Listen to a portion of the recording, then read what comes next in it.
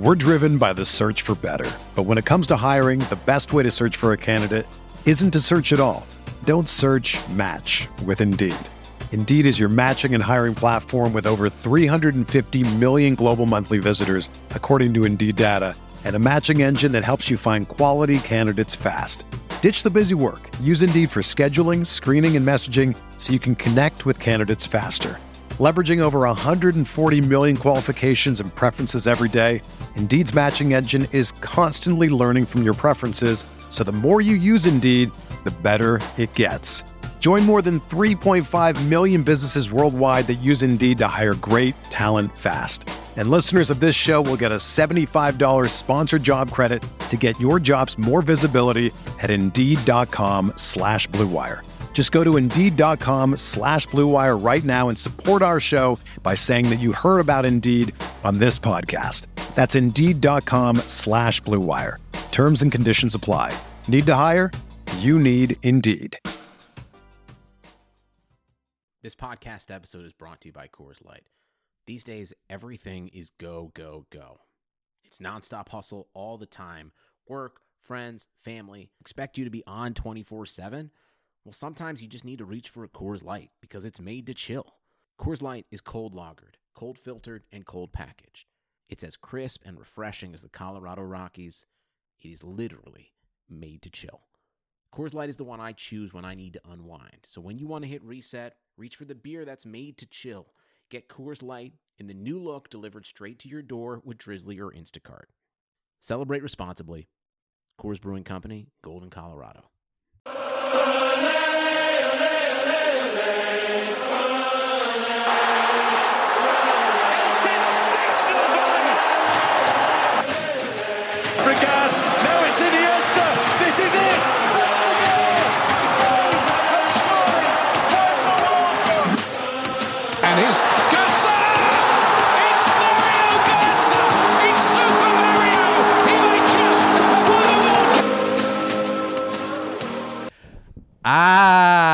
Yes, ladies and gentlemen, welcome to a surprise edition of the highly requested, highly touted, super horny 5 stars, you know what I'm 5-star saying? rating, Some stars on the crest. VMFC. They thought it was over, man. They thought they were gonna put us in a cage, man. Guys, Boss and Lamb here. You know, thank you for supporting the show throughout the World Cup. But now, World Cup craze has died out a little bit. You know, the French are still celebrating. Even those Croatians are still celebrating, boss. Yeah. I know Alan That has was been- big for them, man. That was huge, dude. That was huge. You know, you exceed expectations. You came in as like a 35-1 long shot to win the World Cup. It's funny, like we say here, when we make it out of the group and like into the round of 16, it's big strides for our country, and you know, for just getting eyes on that national team is big. So imagine how it is for Croatia, a tiny country. You know, they say it's like the size of London. Yeah. So it's like that's big for the country. And also, I think not even now, just like going forward in terms of like building a culture around soccer. yeah, and also think about what Alan kept telling us. We always heard about the golden generation for Belgium. Now this was the golden generation for Croatia. Right, the less spoken Modric, about. Rakitic, Perisic, Mandzukic. But those guys are, I'd say, on the back nine of their careers, as far as like their physical peak prime. Right. Where like the Belgium guys, you'll probably see the same Belgian core in the Maybe. next World Cup. But they'll be aging by then. Yeah, they'll be in their 30s. Like they're all 26 to 27-ish. But still, they'll still have one more World Cup where they're at the peak of their powers is what we're saying. Where Croatia, it's kind of going to be an unknown, right? Luka Modric won the Golden Ball, but he's 32 years old. At 36, you know, Right. a lot can happen. So the craze has died out. But now, man, you know, we got to look forward, brother. Good for you. That's perfect for you. I know. I mean, I've been, you know, not basking in it, but, you know, looking back on it for a while now, too, just like in upset and disappointment. But it's like that's behind us now, like you said. Like it's time. It's over, yeah. The new qualifying campaign is going to start next year or the year after that. And it's just time to get back on the saddle and rebuild and look forward for the next, 4 years. Qatar, 2022. Yeah, and it's going to be, Qatar is going to be in the winter. Kind of a weird time, dude. That's wacky. How do you feel about that? Because I think they just completely eliminated a lifelong summer tradition every 4 years. Yeah. I mean, I don't like it. I mean, I I can just imagine how the club players feel, like or club owners when it's in the middle of club season, particularly in Europe. Like, what are you going to do? Just shut down the EPL, shut down La Liga, Champions League too, Champions dude. League. What are you going to like? I feel like there's a ton, like a lot remains to be seen of what's going to be done in regards to that. So I'm not a fan of that. Like, I firmly believe, like you said, the winter and the fall is meant for club. And then the summer is for country. Like, that's what it is. It's been that way for how long? For all the tournaments, too. It's not just the World Cup, the Euro Cup, Copa America. It's always in the summertime. Right, because that's the off season for clubs. Exactly. And it's just like, it's everything. It's like a big curveball now. So I'm not a fan of it, but it's something we've never seen before. So I'm willing to give it a try just to see what happens. I feel like it's doomed for failure. Dude, I'm thinking about... They're putting that shit in the middle of the football season too. Imagine us as a show, right? I think we'll be in a better place in 4 years. Right. But think about that. NBA is going to be in full swing. NHL is going to be, puck's going to be dropping. NFL, World Cup. Approaching NFL, yeah. It's just like, yo, there's a lot of shit over there, man. A lot to consume. World Cup had that summer stage for themselves. Yeah, there was nothing going on. It's like the dog days of baseball, as you always say, in like July and August, before the trade deadline. But now it's like, I don't know, it's right in the full swing of playoff races for the NFL and stuff. So it'll be interesting. Plus Qatar, bro. Like, who wants to go to Qatar to play soccer? It's 100 degrees there on a bad day. So it's just like, what are those playing situations going to be like? The fields, how the conditions. There's a lot of variables, I feel like, for this World Cup. So it's going to be interesting to follow not only the qualifying campaigns for all these countries going forward, because we saw like Croatia had to play in a playoff to get in. Correct. Yeah. Sweden knocked out Italy in a playoff to get in. Yeah, so Croatia it was a beat lot of Greece. interesting matchups, before the World Cup, and then once you get there, it's just like, Qatar's the final destination. It's like, what's that going to be like? Also, you're pushing back the tournament. What is it? 4 or 5 months, right? It's always in June. Now it's July, August, September, October, November. You're pushing it back like 6 months almost. Yeah. That's crazy. So really, the World Cup is going to come around in 4.5 years if you think about it. Right. So yeah, man, FIFA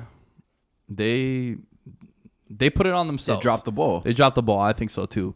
But there's also, like they say, politics involved. Like, that's yeah, why and Qatar got the bid to begin with. Because who wants to see the Qatar national team even play in that tournament, bro? Like, come on. I'll be honest with you, I didn't even know they had one. I was gonna say, I thought you were gonna say, I'm gonna be honest with you, don't think about getting a citizenship because you can probably play in the World Cup. Yeah, for sure. Yeah, well, I'll be 31 at that World Cup. That's it, bro. Prime of your career. Yeah, right there. yeah, there you go. Say. So going forward though, Team USA, U.S. men's national team. It was a little upsetting watching the World Cup because the World Cup was so wacky, right? Like, so many big name teams didn't make it past the round of 16, right? Argentina, Germany didn't make it out the group. Spain got knocked out. Brazil went out in the quarters.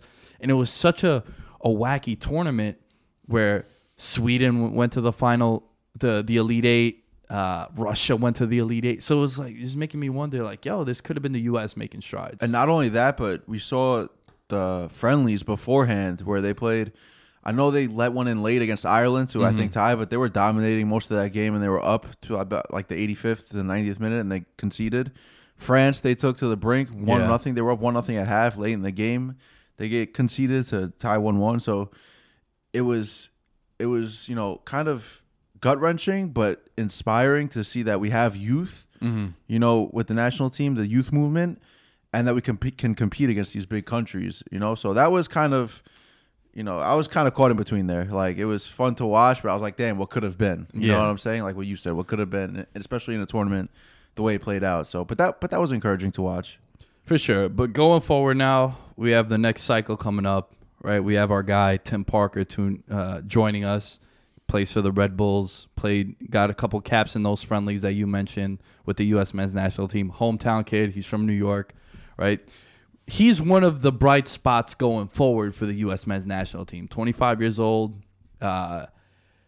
He, and along with like Pulisic and all these guys, are the core probably, I think, going forward. Right.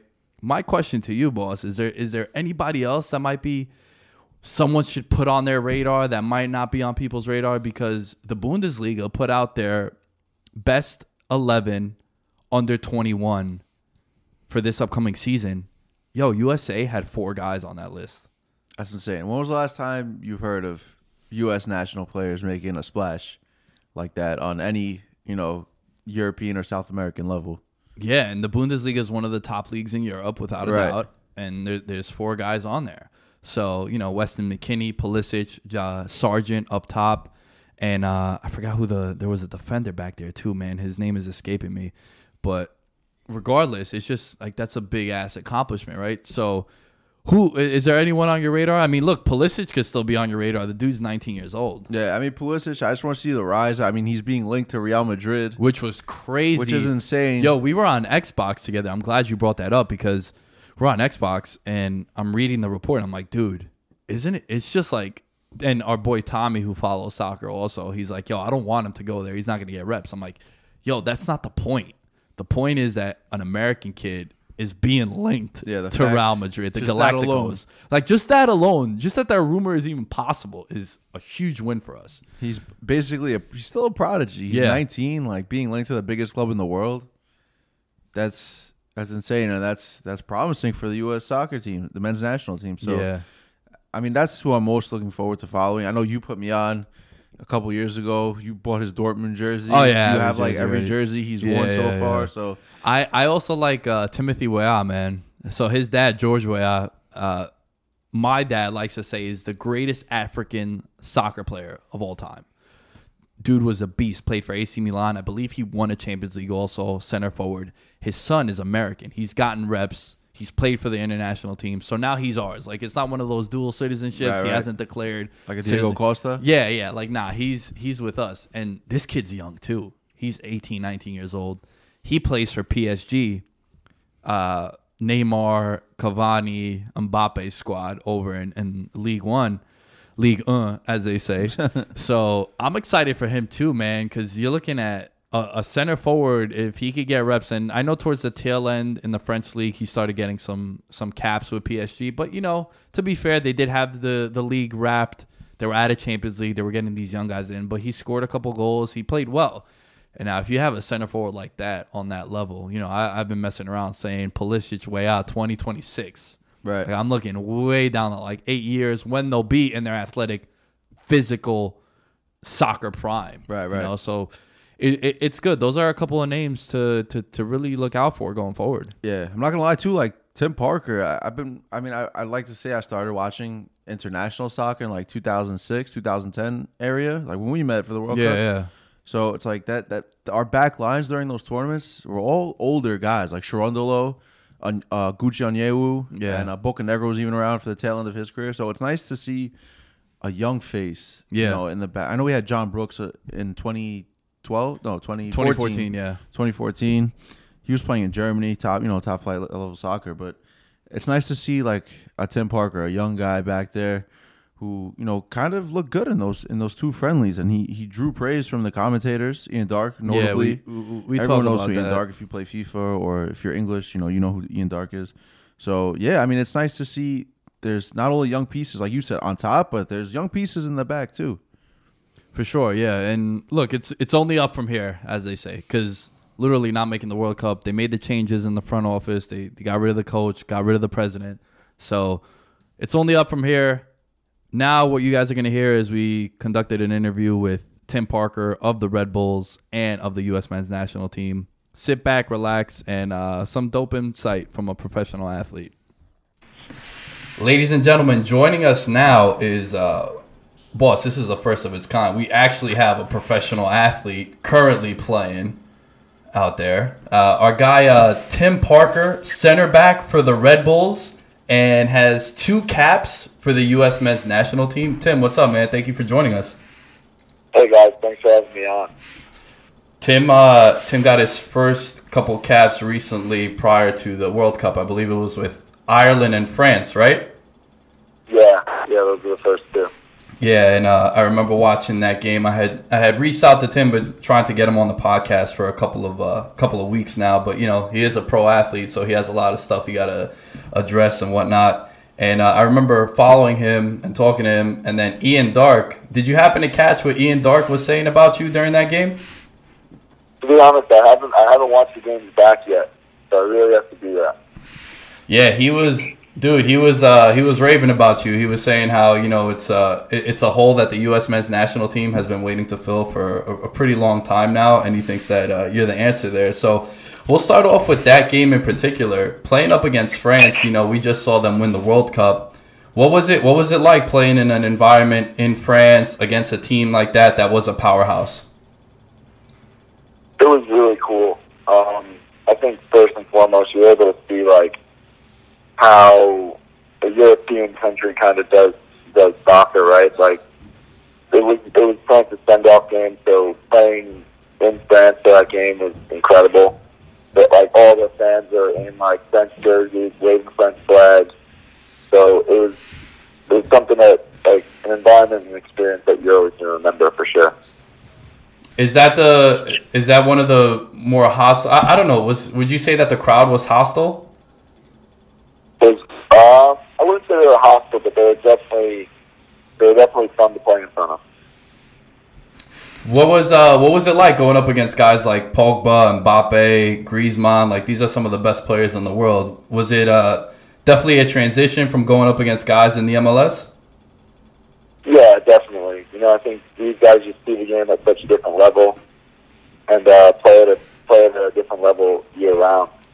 So you really have to be cautious and thinking a step ahead because you know that's what they're doing. What's up, Tim? This is Nick as well, boss, checking in. Yeah, man, like playing France too, like they were definitely a favorite going in. But I know I've followed you for a long time now because obviously we're from New York, and my buddy Steve played for Albertson out on Long Island, and he would always tell me about you that, you know, he'd be like, yo, this tall ass redhead, he's one of the best players I've ever seen, I've ever gone up against. I was like, all right. He's like, yeah, he's a problem. He's gonna be good for a while. I was like, all right, cool. But what was it like in 2016? You got called up to the national team, and then what was it finally like in 2018 to finally get your first cap? Yeah, it's kind of been a little prolonged journey, I guess. You know, I've been in. That was my fourth camp by the time I got my first cap. So it was a process that I was kind of waiting for. I was waiting for that final result. You know, it's always great to get called into camps and meet the guys and be involved, but ultimately you want that cap. And that was the end product, and I was really happy that I was able to do it on this last call-up. Growing up in the youth system in the U.S., when did you realize that, yo, you know what, I'm a lot better than a lot of these kids that I'm playing, and I could really take this serious enough to become a professional soccer player? At what age would you say that happened? Yeah, I think for certain people it happens at different ages, you know, just the way you grow up playing and how it works when you're growing and everything. Because I was involved with national team when I was around 14, and I was involved until I was 18. So I think probably around 17 or 18 is the real age that I kind of thought that I could really play in college, and if I put myself in a good spot in college, that I could play professionally. Yeah, so just going off that, like, I know you stayed home at St. John's. What was like the college recruiting system like going through it as a top player? I mean, you were New York State Gatorade Player of the Year, so, and ultimately decided to play for St. John's, which was a storied program. I know, just we're all from Queens, me and Nick, that is, and they had that incredible run from, I think, 92 to your freshman year. So what was it like just putting on that St. John's jersey and then playing in the tournament your freshman year? It was awesome. You know, I think St. John's is a school that kind of speaks for itself in terms of its history and its winning record, and especially under Coach Mazur and their success at producing good defenders.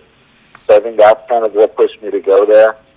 And recruiting is fun. You know, I think it's one of those things where it's basically a bunch of people just trying to sell you their school and make you commit to them for the next 4 years of your life. So for me, it was an exciting time for me, but ultimately I decided to stay a little bit closer to home and go to St. John.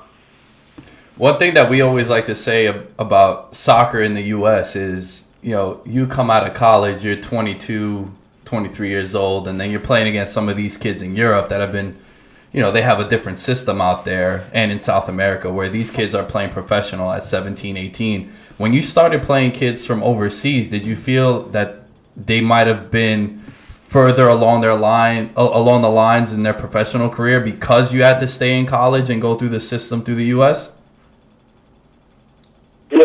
Yeah, I do. I think, and you even look at the way the academies are working now in the MLS, that they're getting guys training with the first teams at 16, 17 years old.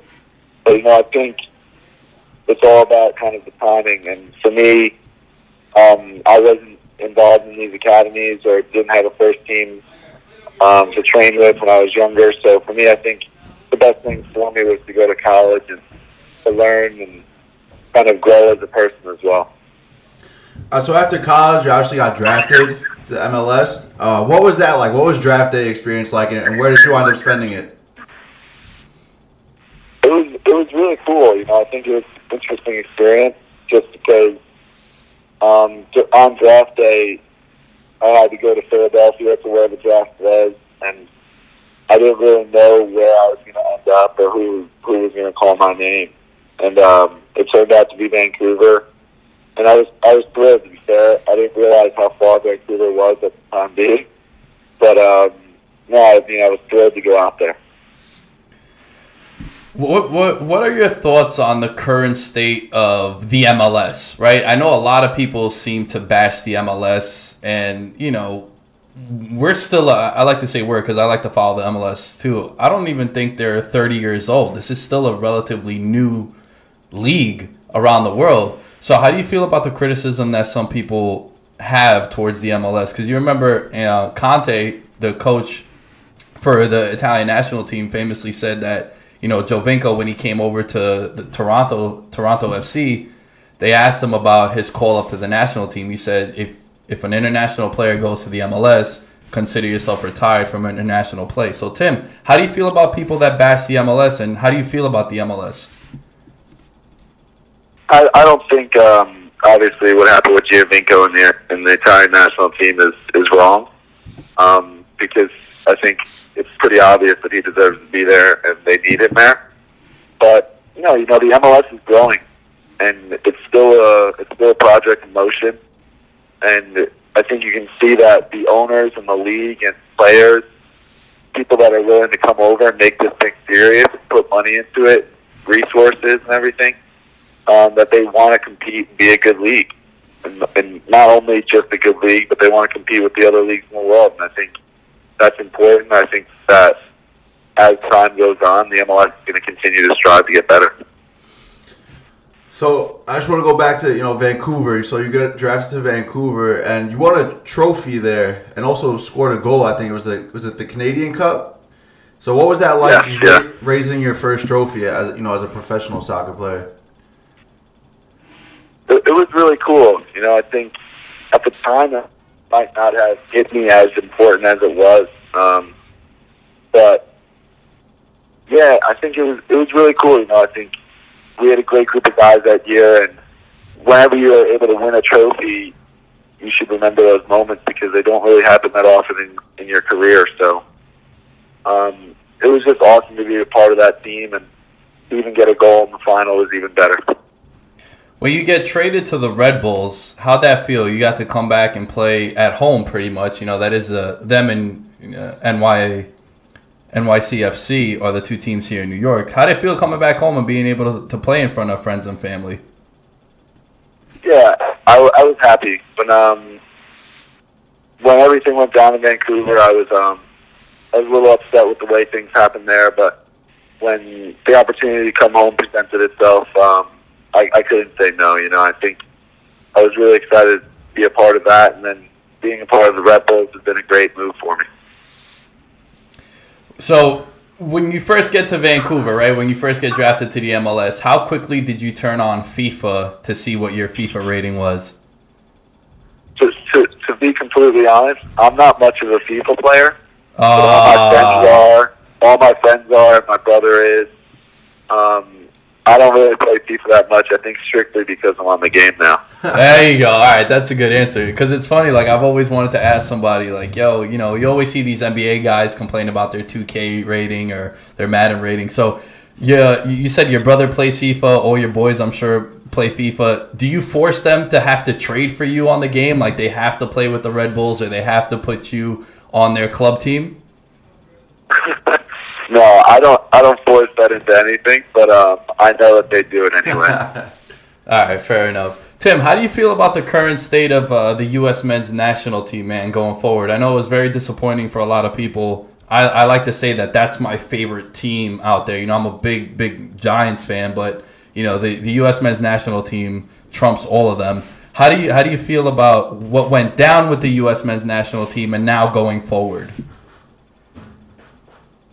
Yeah, I mean, it's a shame. It's a shame what happened, not being able to qualify for the World Cup. But you know, the current state is we're getting the chance again. You know, I think it's the guys before us that kind of ran the men's national team for the last 10 years did a great job in bringing the team up and making it something that the country and the world can respect.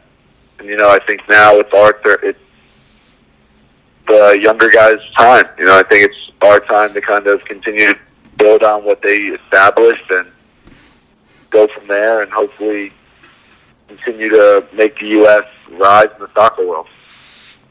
Yeah, it's definitely it's taking strides forward for better too, and I like the youth movement, man. I like how, you know, against France, I think the average age was 22, 23 years old of everyone. Yeah. I was somehow one of the older guys, and I was just getting my first cap. And that's Yeah. ridiculous. You never see that. Like, Tim's 25, 93 like myself. So that just shows, I think, great strides just for the men's national team. Do you see yourself as a part of the picture, or do you think that the national team, the committee, sees you as part of the picture going forward? Because I hope so. I mean, the two friendlies I watched you play, like we said, Ian Dark raved about you just being tall and eating up a lot of stuff in the back and your position. I think you're positionally sound and you're big in the air. So I like everything you bring to the table as a center back. Do you think they feel the same way about you going forward? I hope so. Yeah. I mean, I hope to be a part of this picture. It's an exciting time. It's an exciting time to be part of U.S. Men's soccer, just because of, you know, it's kind of like a clean slate, and we're young and we got something to prove now. So I mean, I hope to be a part of that moving forward. Tim, what's your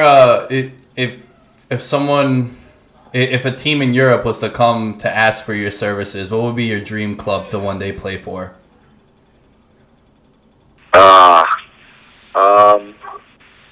Like, what was your squad growing up? Spurs at the moment.